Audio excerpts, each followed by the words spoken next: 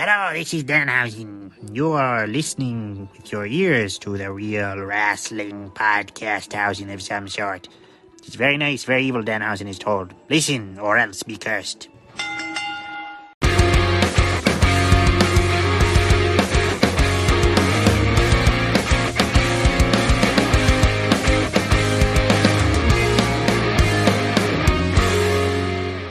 Hello, everyone, and welcome back to another episode of the Real Wrestling Podcast. I'm Ads.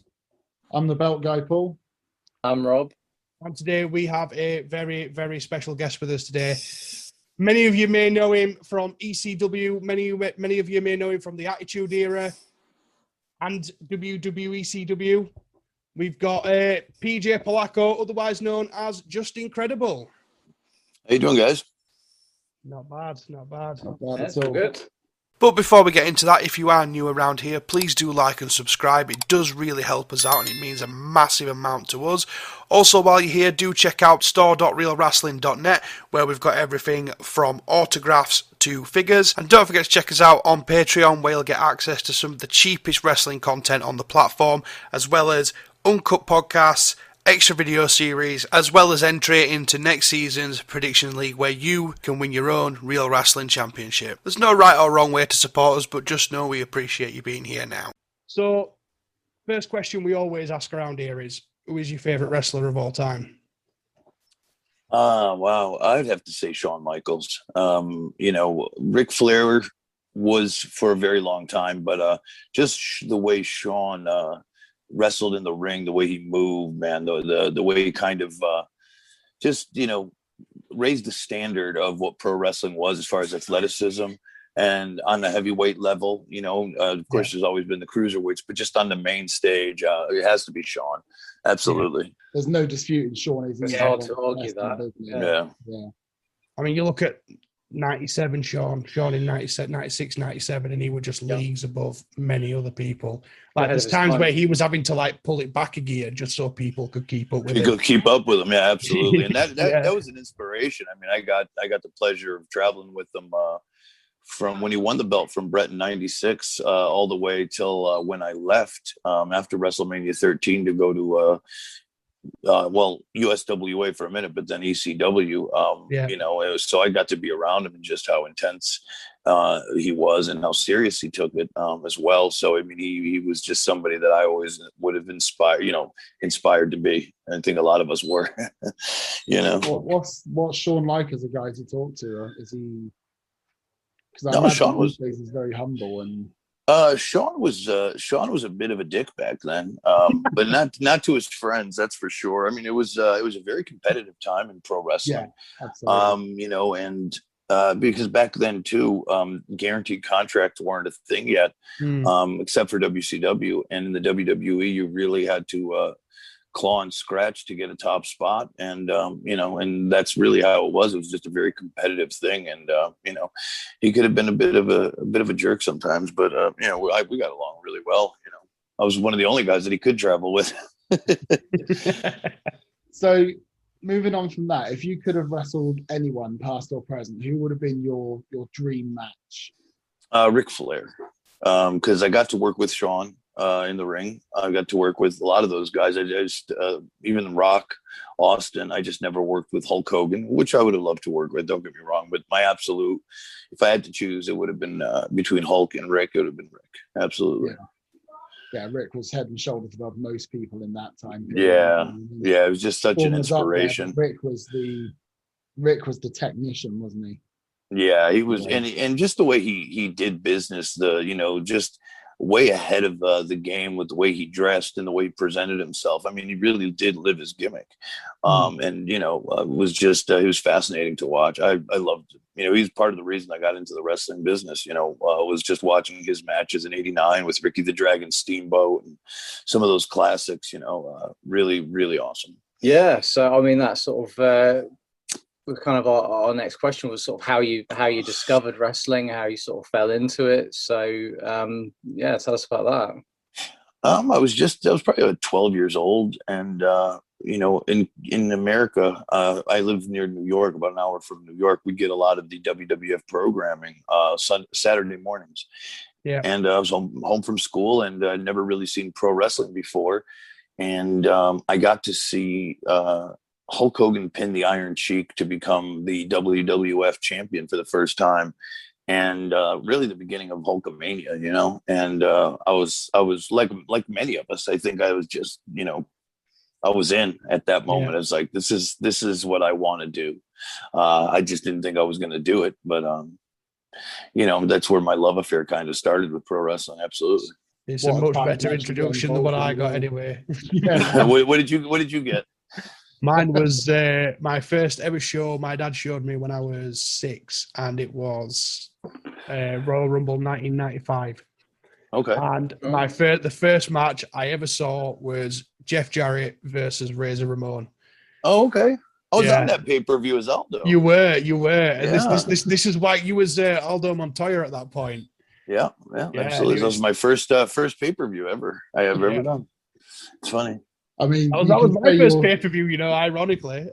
Yeah, As right. you can say yours was bad, but I think we both know that mine has got it beat. Okay, what was yours? So, the first match I ever saw was The Undertaker against Kamala in a casket. Oh, yeah. That was pretty bad. That was pretty bad. My first Drizzling shit doesn't even come close to it, does it? Drizzling shit. My first match, it kind of traumatized me because I didn't really have any introduction to wrestling at that point. It was Mankind versus The Rock, the I Quit match at Rumble '99. Oh wow, that was a good one. This was my first introduction to wrestling. I was like, what the hell did I just watch someone get their brains bashed in? So yeah, that's intense. That's a good one. Yeah, never forgot that. No doubt. So in 92, you started training at the Heart Dungeon, if I'm correct there. Yep. Which at the time was being run by Keith. Yes. What was your experience like there? It was intense, man. It was a really intense. I mean, the workouts they put you through, even before you get in the ring, you know. I mean, they worked you out really hard. They made you, jog a couple miles every day, 500 squats before you even got in the ring, all kinds of drills, and I didn't understand why they did it. But I then came to understand, in the beginning of the camp, 12 people started. And at the end, only 2 finished. It was myself and another guy from Canada. And, the point was back then they were really, they wanted to see if you really had what it took, if you had the heart for it, if you were serious about it. Because, still there was a bit of kayfabe in those days. They didn't just smarten anybody up at that point yet. So they really wanted to challenge you, and to see, are you a quitter? Are you going to, if we get, let you go on into the wrestling world, are you going to represent the Hearts the way we want to be represented, so that's kind of how it was. Yeah, you hear stories about like how grueling like the Heart Dungeon was as to say. Yeah, like if the walls could talk, they'd scream. Yeah, like is it as bad as they make it out to be? Not when I went there. It was. I mean, it was still pretty rough. Don't get me wrong, but it wasn't. It wasn't like that anymore. It was starting to make a change. Lance Storm and Chris Jericho went through the camp the year before me, and they'd gotten the same kind of. It already had moved on from the dungeon and stuff like that. So because Stu was getting older, so it was more like the brothers took over, and then when the brothers took over, they started to kind of let the younger guys help do the training, and the Hearts really just kind of oversaw the operation. It was different, but still, probably some of the best pro wrestling training out there. They put out a lot of greats. I mean, just touching what you said there, obviously Jericho and your future tag partner Lance Storm. Yes, did a lot of your training with you, from what we gather. Yep. As you mentioned, because obviously they graduated the year before you. Was it easier having them with you to help with your training? Or was it the case of, these were just 2 first-year guys and it didn't really mean too much? Well, Jericho wasn't around all that much. But, it was still great because I think Lance, just was great at what he did. And very patient. So that had a lot to do with it. Absolutely. Yeah, I mean, Lance Storm was actually kept on as one of the sort of trainers, wasn't he? If I remember Yes. reading, I remember what I've read in Jericho's first book. He said that he would sort of tag along and just try and help out, try and keep himself in the loop. Yeah. Whilst Lance was doing what he was doing. So yeah, and the fact that obviously Lance has gone on to run a very successful school. Absolutely. I believe as a producer with WWE now. Right. I mean, he's gone on to have an incredibly good career, and he's not even had to necessarily do it all in the ring, which is, I'd imagine, quite rare, really. Well, I mean, Lance was just very good, very patient, and very kind. You know what I mean? He just had a very special way of going about it. He never got frustrated. He never yell at you. And sometimes, I'd rather have somebody like that that's willing to take the time and isn't always yelling at you, because that may work for some people. But anyways, I just preferred the way he trained, and he explained things very well. And, it ended up being great for me. Amazing. Yeah, you can sort absolutely. of see as well, like with his in-ring work as well, that he is very calm and patient. Like, you get people who blow up very easily, like Eddie Guerrero, but then you've just got Lance Storm that's just as cool as a cucumber all the way through. Yeah, I mean, that's got to be sort of reassuring, just like when you're in the ring with him. Yeah, and it also it teaches you how to be that way as well. I was the opposite. I would get because I wanted to be like Sean really bad. I remember a bunch of times, I remember Tajiri. I was wrestling Tajiri in 2000. I was defending the heavyweight title, and Tajiri messed up a spot, and I threw a fit in the ring. And, I came back throwing chairs, telling Heyman to go fuck himself, because I wanted to be like Sean, But it didn't work out for me. I wasn't that guy. I couldn't be mean. But I tried. I certainly tried. Certainly worth a go. Yeah. Oh, dear. How did Heyman react to that? Oh, he was kissing my ass, dude. He needed me at that point because everybody was, jumping ship. So I was loyal to Paul. So Paul knew he had to kiss my ass whether he liked it or not. Hey, you got it. When you're able to do that, take advantage of it, because you probably won't get it again. And that's happened to me on the opposite end of the spectrum, where I'm always worried about a job or kissing everyone else's ass. So it was nice to have a little bit of reassurance at one point in my career. Yeah, definitely the other way around. Yeah, right. Yeah, absolutely. And quite possibly one of the best wrestling minds there is as well. Yeah, absolutely. Certainly the greatest salesman that ever lived, let's put it that way. So stand to a desert, that guy. Yeah, so shit to a farmer. Yeah, absolutely. So if our research is correct, you worked unpaid work on the Alberta circuit for a while before heading to New England. How did that opportunity to go there come about? Well, I really just, I finished wrestling up in Calgary because I wasn't making any money. And when the money ran out, I just came back home and just started to try to find, places to work, small independent shows, nothing too big. And, that's when kind of I got a little frustrated with the lack of work, because there weren't as many indies around then as there are today. And there was no social media, no internet. So you really had to, you had to know somebody. So, one day in 93, I just, got crazy not crazy, but said fuck it, and went to a WWE live event house show, and went backstage and spoke to some of the agents that were there, Tony Gurria and Rene Goulet, and let them know that I was around, and if they ever needed anybody and stuff like that, and they let me watch the show from backstage. And as I was leaving, I went to thank them for being so kind, and they were very cool. They said, as a matter of fact, we're going to be needing somebody, several people, as a matter of fact, to do jobs and work as enhancement talent for Monday Night Raw, which was just starting up at the time and is only an hour from my house. So, it was great, and that's kind of how I got my foot in the door with the WWE. So to sort of segue on from that, you got your enhancement talent position for WWE on Raw, and then you sort of ended up in a similar situation in WCW, if I'm correct.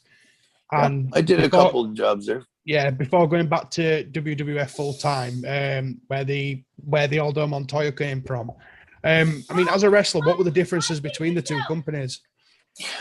Even though I just went to WC, I only had 2 matches, and it was just there for one taping of WCW Saturday night. But the difference was night and day. I mean, WCW really was very unorganized. You didn't even know really who was in charge.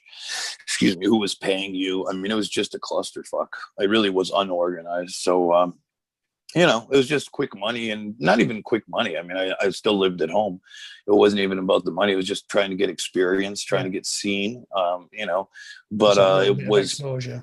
Yeah, it was just not for me. WWE, you start to get relationships over there, and they run a very tight ship. And to this day, I mean, just the other day, they inducted a gentleman by the name of Rich Herring, who had been with the company since Vince Sr. And I worked with Rich for, I don't know how many years, back when I first started there. So, I mean, the people there care about the company.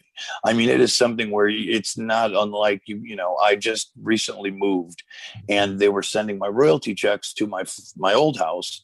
And I got wind of it, and I called the office, and still same guys are there from payroll. And, it's like, it's a wonderful business. It's a wonderful company to work for. So it's just like night and day. I wish I still worked there in some capacity, because they really are a first rate organization. So yeah, it was no match, WCW and WWE, as far as, structure and stuff like that. It's refreshing to hear that, because so many people are like badmouth WWE.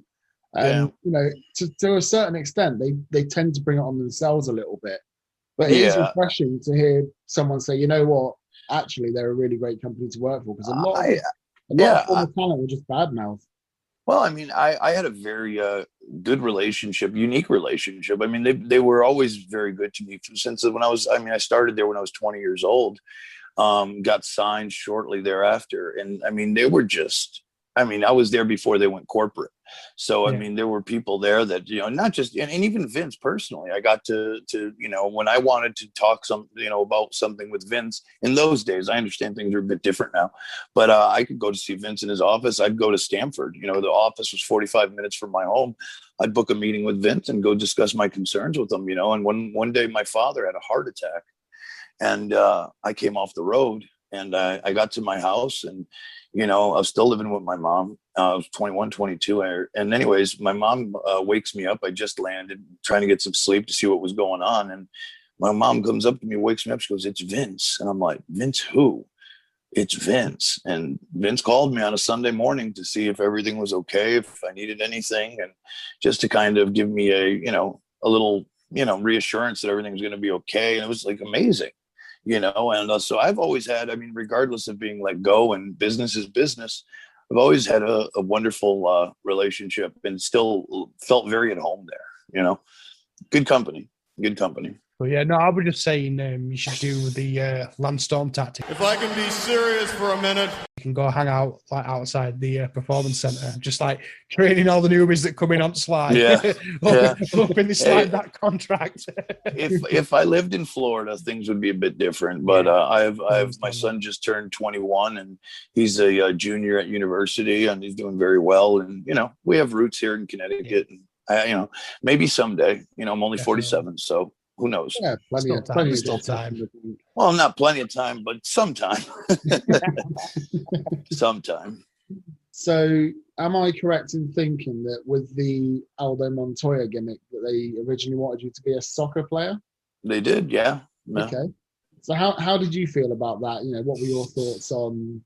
I wasn't going to say anything. I didn't have to, though. They rethought that very quickly. But I certainly was not a fan of that. I was like, really, guys? But what are you going to say?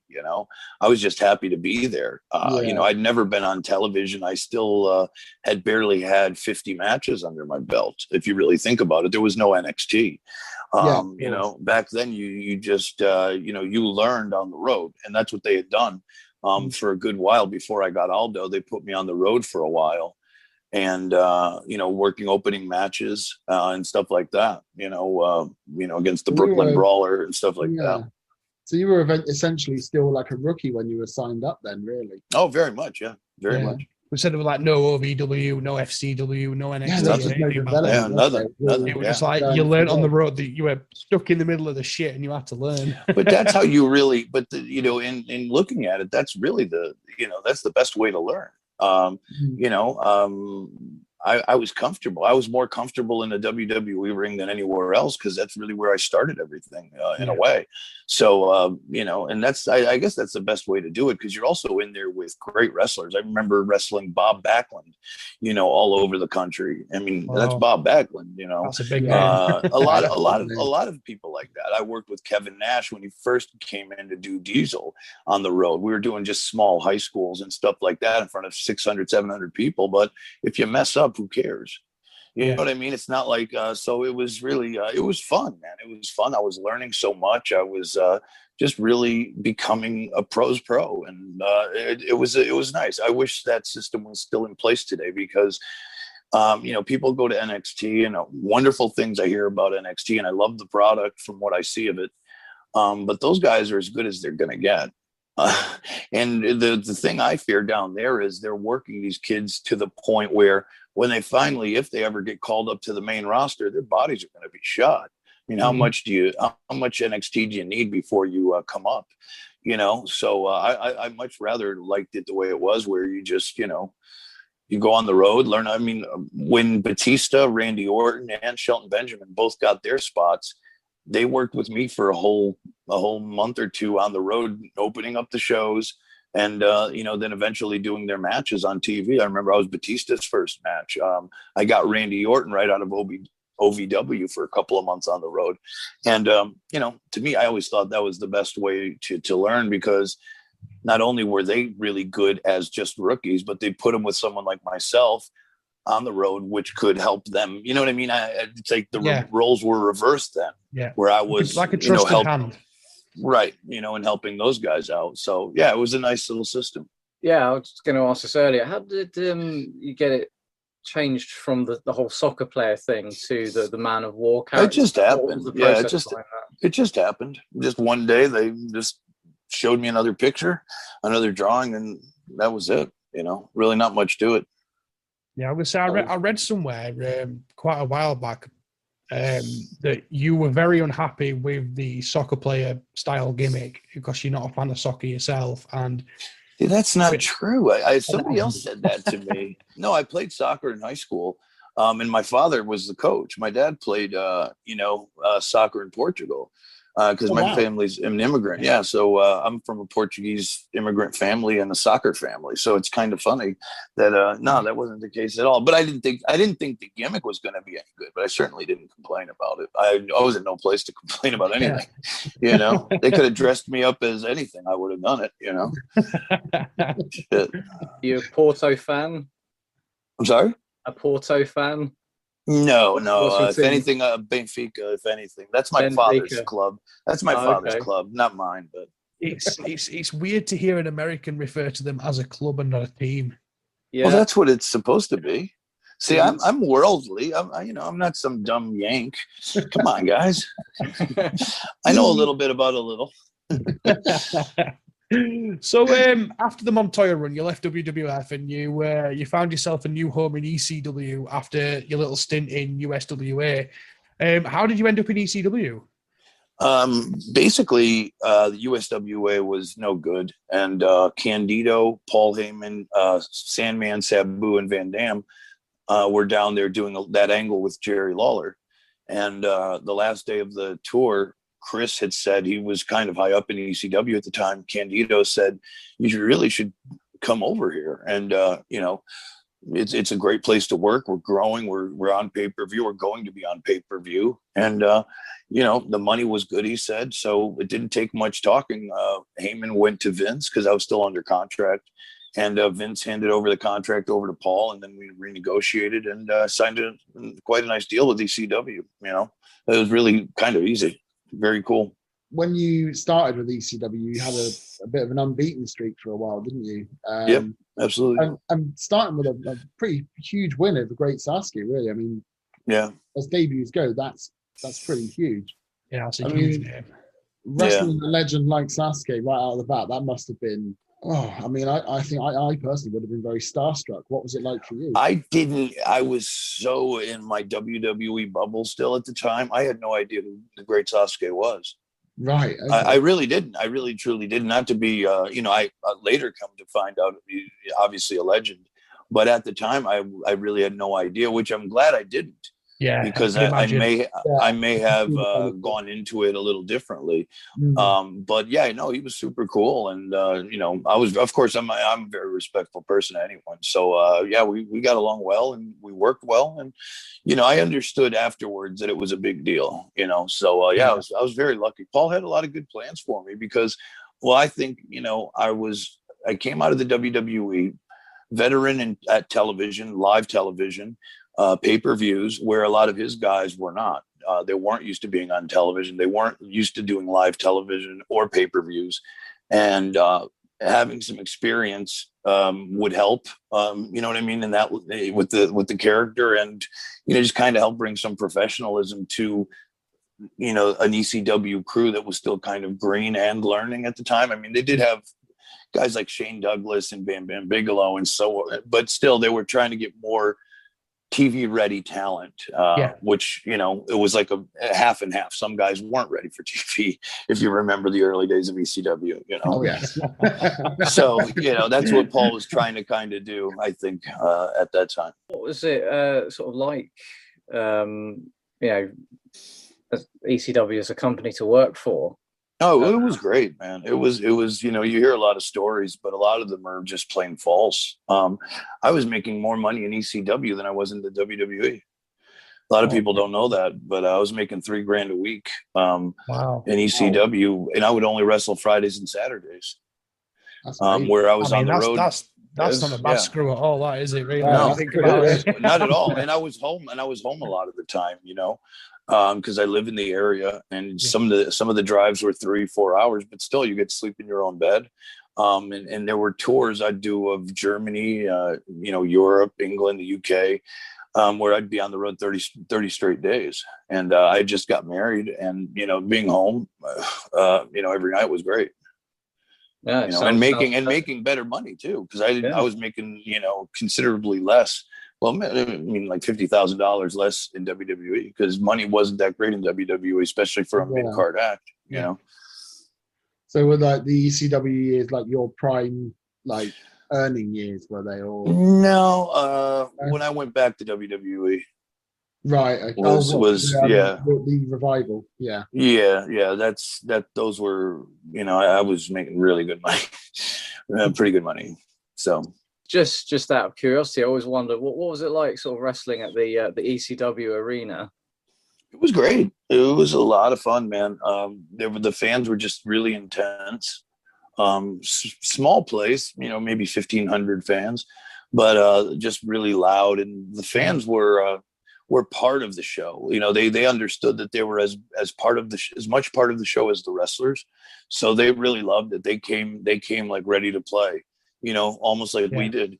So having them be so much fun and, really enjoying it with us, made it for a great atmosphere, You could tell though, like, you could tell with the crowd that there was like another member of the roster. Yeah, it was the same guy sitting on the front row. The same group of people that managed to get on the front row every single time. I wish more fans would be like that.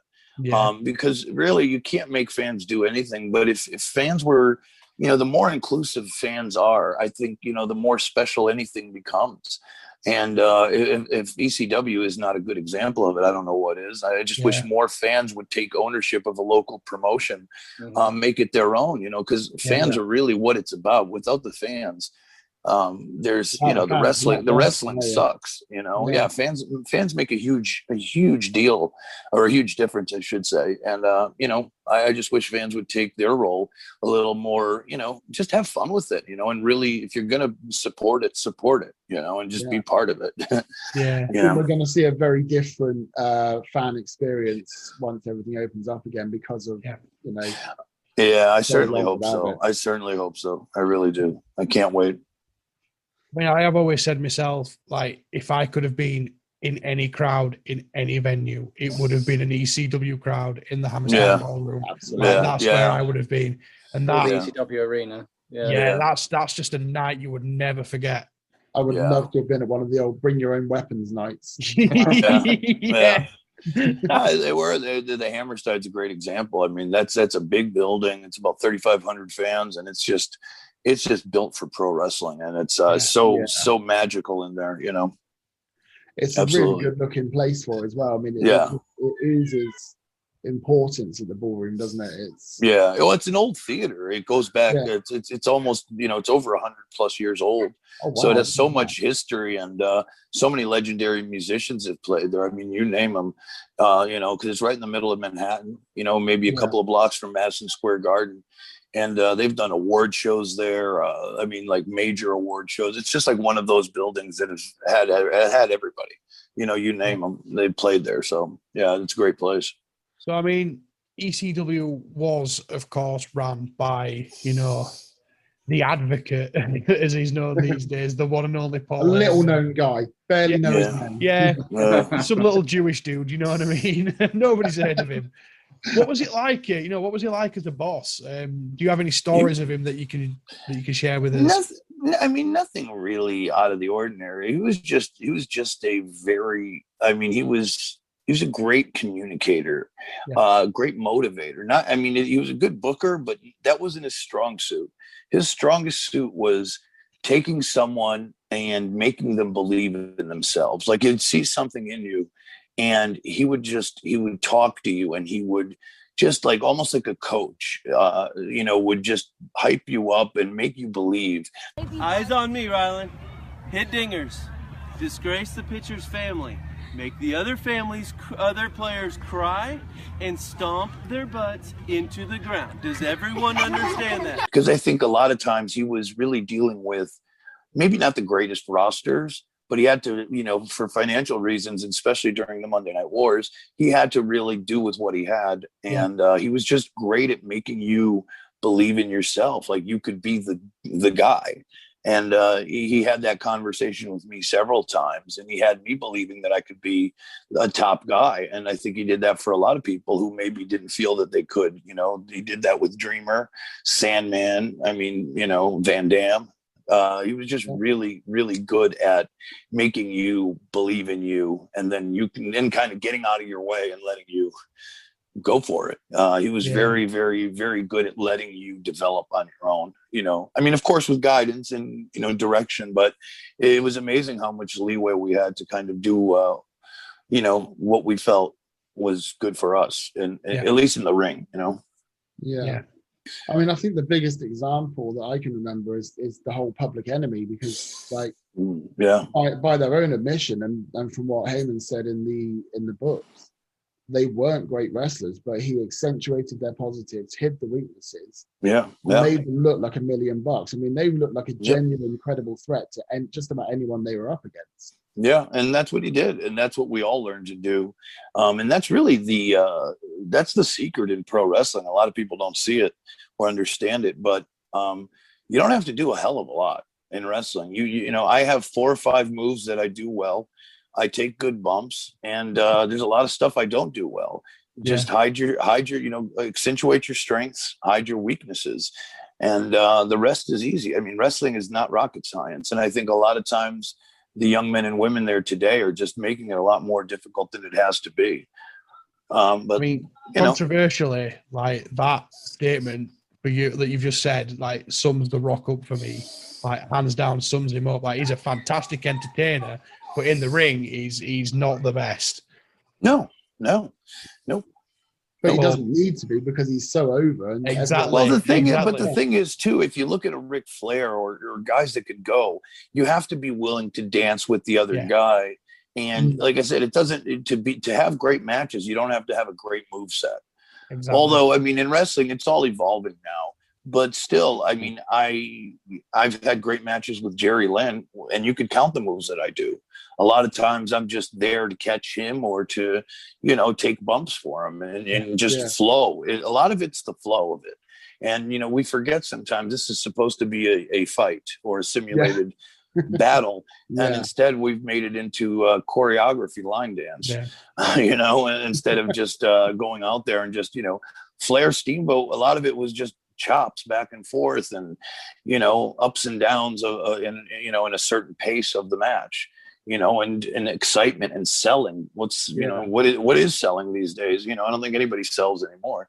But really, it takes a lot out of it. It takes a lot out of it, because if you're going to do 100 things to me and I'm not going to sell any of them, it's going to make your move look like shit, because your move, you just did it, and it doesn't hurt me because I'm up in 5 seconds.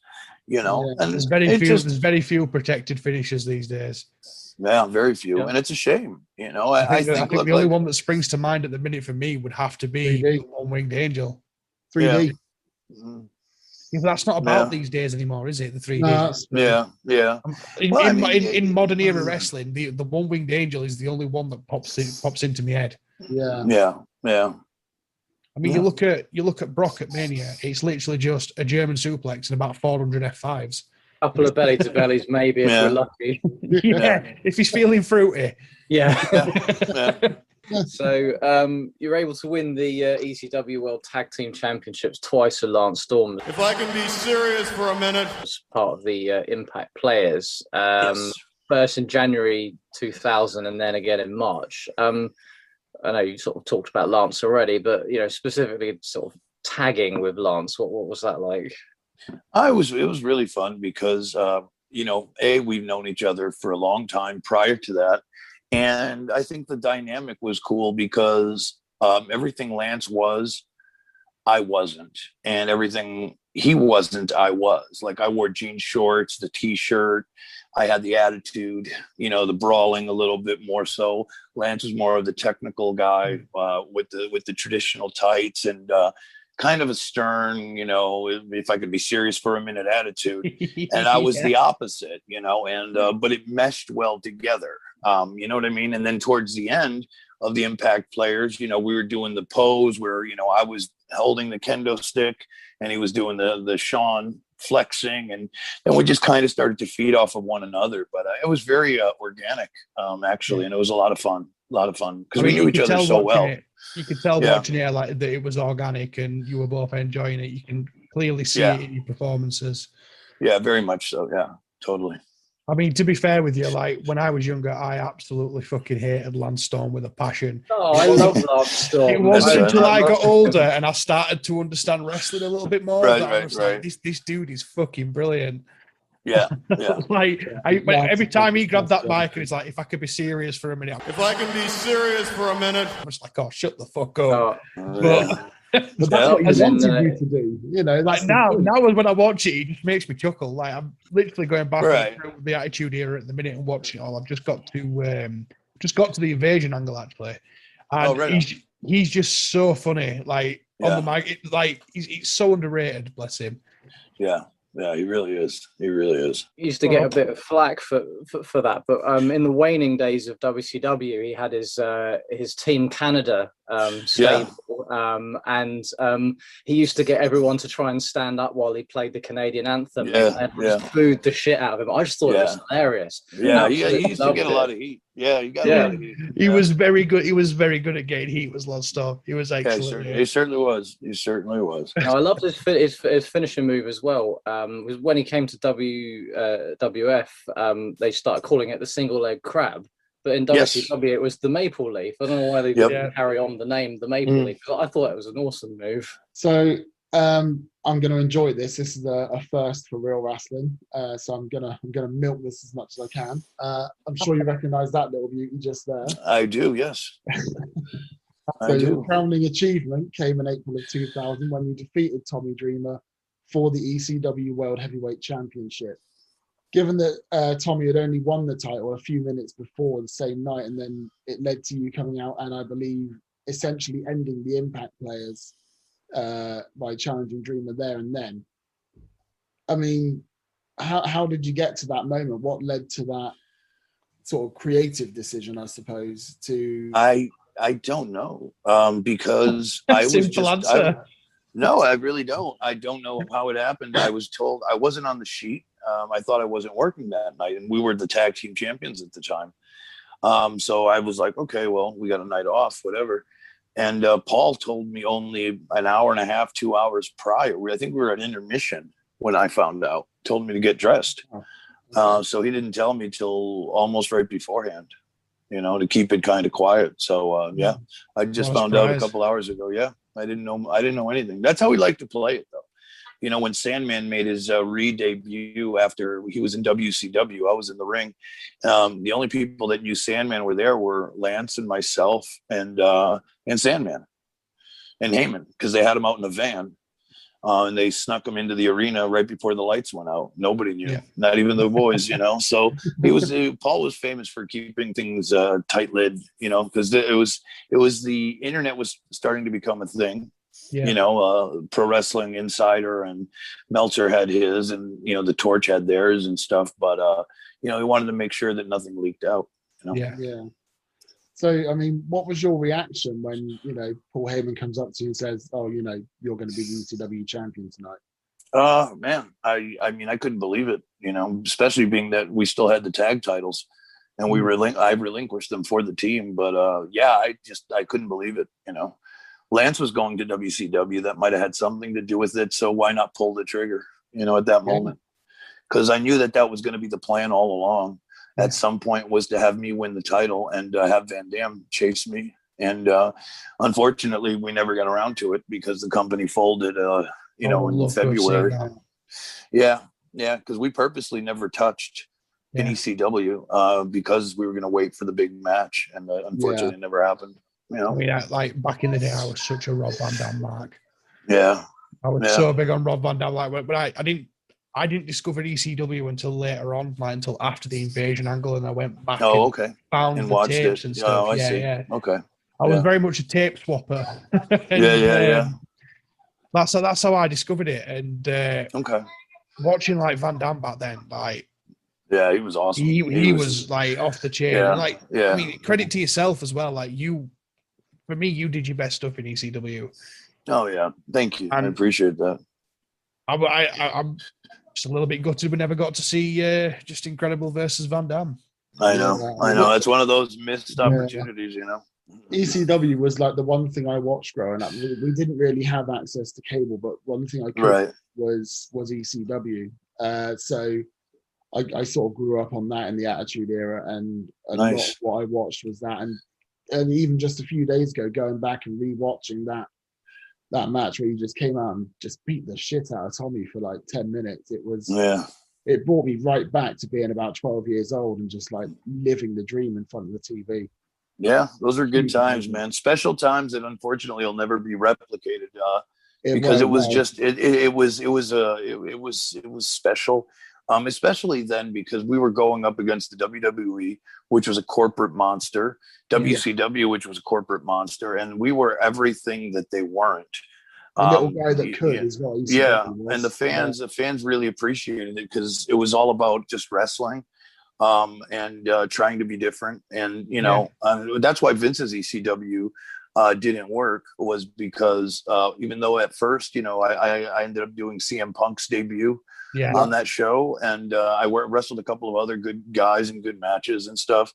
I was part of the original One Night Stand where I caned Jericho during the Lance Storm match, and we reunited there briefly. But the fans, when you're part of the machine, you can't be a rebel. And that's what hurt it from the beginning. And then, of course, WWE can't help themselves with booking all kinds of crap for ECW. So it just wouldn't work. It couldn't work. I mean, it was always doomed from the start in many ways, but I think the real death knell was when Vince won the ECW title. For me, that was when I switched off. I mean, and the only reason they even went with ECW again was they did One Night Stand just as a one-off. That was legitimately meant to be a one-off, but the numbers were so great. It was like the highest rated pay-per-view as far as buys, besides like Mania and Rumble that year. Business was great. The buzz was fantastic, and Vince saw money. So then he was like, well, fuck it, we're doing this. Not fully understanding really what the fans wanted. He thought he could somehow, manipulate them into on the name. Right. And then, whatever. Well, I mean, from what I heard, it was, I don't know how true this is because, once again, internet reading, but Right. From what I heard, it was Van Damme that pitched it to Vince. Oh, really? Yeah, from what I heard, it was Rob that pitched it to Vince, and he kept pecking at him and going at him and going at him, and Vince was just like, "Yeah, fuck it, just to shut him up." Yeah, well, it could be. That could be. I don't know. I don't know how true. true that is. I don't know how true that is, but Might be true. But it led to such an amazing, iconic moment when Paul Heyman comes out and for 5 minutes just this ain't Monday Night Raw. This ain't SmackDown. Yeah. Like looking up at JBL and like the only reason you were the champ for 10 months is because Triple H didn't want to work Tuesdays. What a moment. So your reign as ECW champion lasted around 5 months, if I remember correctly. And what was the experience like of being a world champion? I mean, does it differ from other title reigns? Yeah, it did. It did because I was main eventing the shows. I was closing out every pay-per-view. And, in wrestling, you're not really winning anything. It's not real. I always believe, I was always smart enough to not get caught in that. But what it does mean is that you're trusted. You are considered one of the top wrestlers, performers in that company. And, the boss is relying on you to put on these matches and to carry those shows and to close them, which is a big undertaking, especially in ECW where, you'll see everything: tables, ladders, chairs, barbed wire, blood. And then I'm closing the night with a wrestling match versus Jerry Lynn. It's quite the task, but that was special that he trusted me that much to put the title on me, period. Because I never thought I would have become a world champion, So I mean, it's testament to your body of work, really. It is, and I'm very proud of that. I'm extremely proud. I would be too. You should be. Yeah, Thank absolutely. You. Thank you. So you wrestled in the final match of ECW, and what was the promotion's first and only? Yeah, I did. I certainly did. Yeah. So, I mean, what were your feelings going into that match? Did you know it was going to be the last show? We all did. Yeah, even though it wasn't official, we had nothing else booked. Nothing else was going on, and it ended up being the last show. And I was lucky enough, or smart enough, I should say, to not believe Paul's bullshit. And I emailed Jim Ross that week and got myself a contract, a 3-year deal with the WWE to go team with X-Pac. I think that's the first time I've ever heard an ECW original turn around and say, "I didn't believe Paul's bullshit." Yeah, right. Yeah, that's got to be that's the thumbnail right there, isn't it? Yeah. It just must have been a very surreal time to know that that was the final match. It was bitter. It was bittersweet because, like I said, I don't need to be rich. I just need to make a living, a good living, and I was. I was happy with where I was going, where the company was going, because towards the end, people may think that ECW was, doing bad business. We were actually, Paul has said this in the Steve Austin podcast, and it's factual. The year 2000, the final year when ECW closed, was the most profitable year. We were selling out buildings everywhere. And the last 2 shows at the Hammerstein were both big sellout shows. It was just the bad business that he had done previously, all kind of bad, year after year, kind of, he couldn't, this was stuff that he did in 96 and shit that kind of all just caught up to him, and he couldn't do it anymore, You mentioned when you sort of left ECW and went to WWF as part of the X Factor with X-Pac and Albert, bringing with you the Just Incredible gimmick. So how did that sort of come about, and what was it like teaming with them both? And they just the WWE came up with that. From what I understand, I showed up to Raw, and I was told, this is what you're doing. You're gonna, Chris Jericho is gonna be wrestling X-Pac, and you're just gonna come down and hit Jericho with the chair, and you're gonna be a tag team. That's pretty much it. I mean, I not like WWE's weird, and well, not weird, but they don't really tell you what's going on very much. They just kind of give you, this is what you're doing tonight, and you may or may not be told like some future stuff down the road. So it's just very much a day-to-day thing where you show up and you don't know what you're doing. A lot of times it's a week by week thing, but which is cool. I mean, I was very happy to work with Sean Waltman and Albert. I mean, it was, we were supposed to go on and win the tag team belt at one point, but then the invasion happened, the buyout of WCW. And then, of course, I went with the Alliance because of ECW. And Pac, he was supposed to go with the WWE side, but I think he ended up taking till he took some time off, I think, because he was hurt. So, that's what happened. So unfortunately we never, we never got to go forward with the X Factor, because we were a pretty decent tag team, as heels, we could have done something. When the X Factor came about, I was kind of glad, because X Pac was still riding them DX coattails, like when DX was finally gone.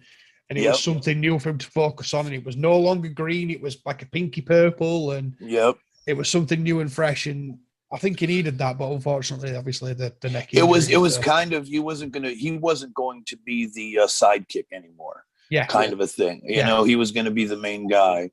And it's too bad he never really got the opportunity to fully, because I would have loved to have carried that on for a year or so. But it is what it is. I just remember watching the It's Our Time promo. I think it was on SmackDown with the three of you in the ring. I enjoyed that one. To segue on from what you were saying about the invasion angle, I mean, obviously you were a big part of that. What was it like to work through that angle, and what are your thoughts on it?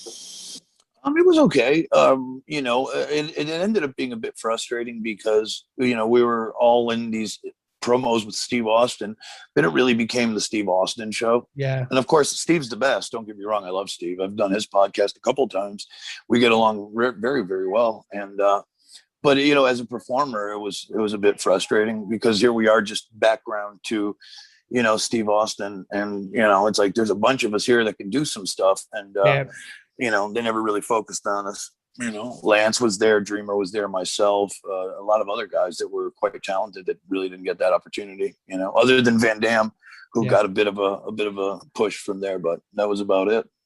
Yeah, I mean, obviously, like I said, I'm going back watching it at the minute, and I'm at the invasion, and at the minute, to like watching it through older eyes, it's like it's Project McMahon. That's what it is to me.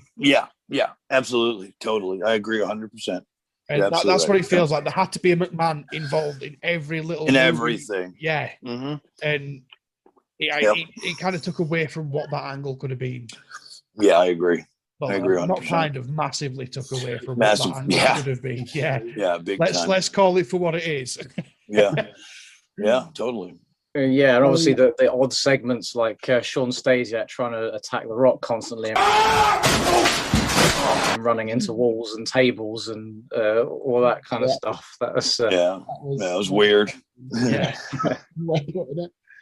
So come 2005 then, as you mentioned, obviously there was the ECW One Night Stand pay-per-view that was so popular, it came back in 2006 and essentially led to the revival of ECW. And as you mentioned as well, you wrestled Punk in his debut match for the WWE.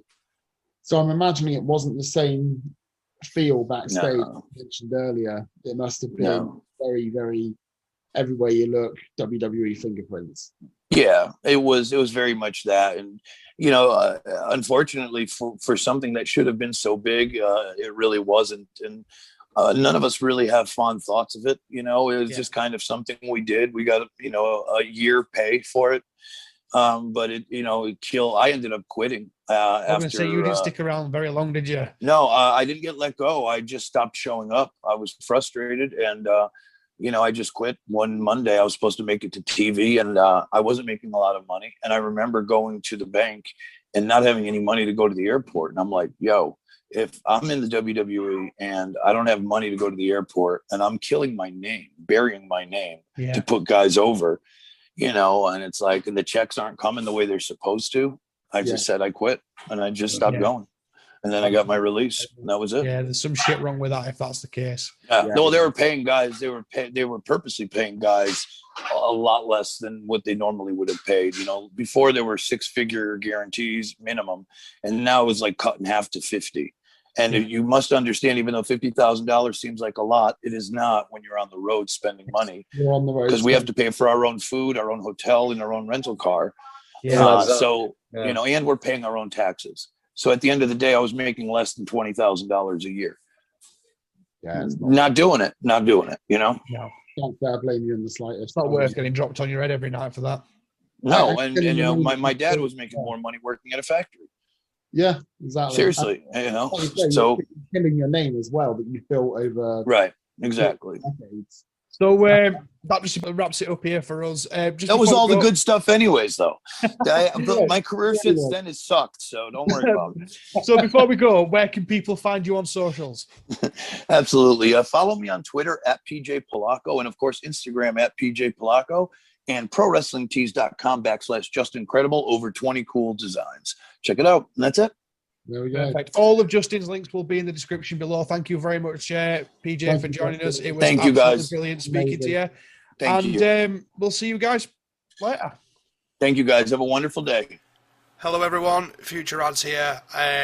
Literally sat here editing this podcast, and as great as the dude seems, we had a good time, you know, recording with him, you know, chatting about his career, you know, learning about Just Incredible as a person. However, there was some issues with Just Incredible post-recording. So, as you're all aware, we are going to For the Love of Wrestling this weekend, April 23rd, 24th, and we are doing a raffle for the NHS. So we purchased some merch from Justin to add to the raffle. Hopefully, you know, we thought Just Incredible, no name, get us some more, you know, raffle tickets sold, essentially. Get some more entrants into the raffle to earn money for those that have struggled during COVID. So we hit him up, we paid, well, I say we, I mean Paul personally paid him for the merch back in July last year. So we're knocking on to 12 months now, and we still haven't had anything from him.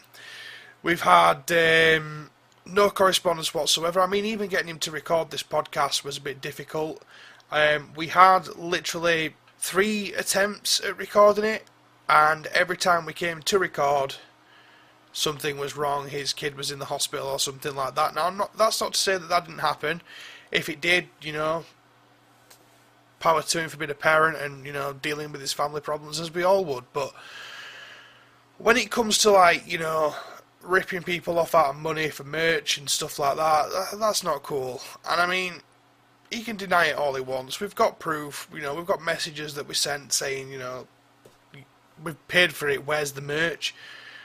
There was also some tweets that he put up stating that, you know, people complaining about not receiving merchandise, books and stuff, and, you know, he's only sending it out to keep marks off his back and stuff like that, to shut us up and stuff. So it's clearly happened to multiple people, not just us, people that bought his books, his Aldo Montoya masks, etc. I mean, if you're going to do fucking merch, man, then fucking send your merch out. It's that simple. And, you know, us guys here at Real Wrestling, we've never been ones to pull us punches. We've never really been ones to keep his mouth shut when it comes to things like this. And to be fair, PJ, yeah, you ripped us the fuck off, dude, and that is a total dick move.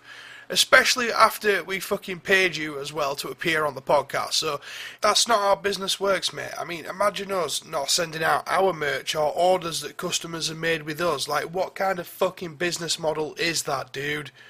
Come on. You guys are going to watch this. You guys are going to, you know, decide what you want to do. You know, if there's any podcasters out there, book him at your own risk, because he may not even fucking turn up at this point. Merchandise-wise, like I said, we've been waiting nearly 12 months. We don't expect to see it back. That's fucking money down the river. You know, dude must need fucking double shot of Horlicks at night to sleep. That's all I'm going to say. But yeah, just to keep it real with you all, he ripped us fucking off. We've debated whether or not to put this podcast out, but obviously because it's a name that people know, we have to. But, you know, just know that this piece of shit stole from us. And not only that, it was for charity as well. So, yeah.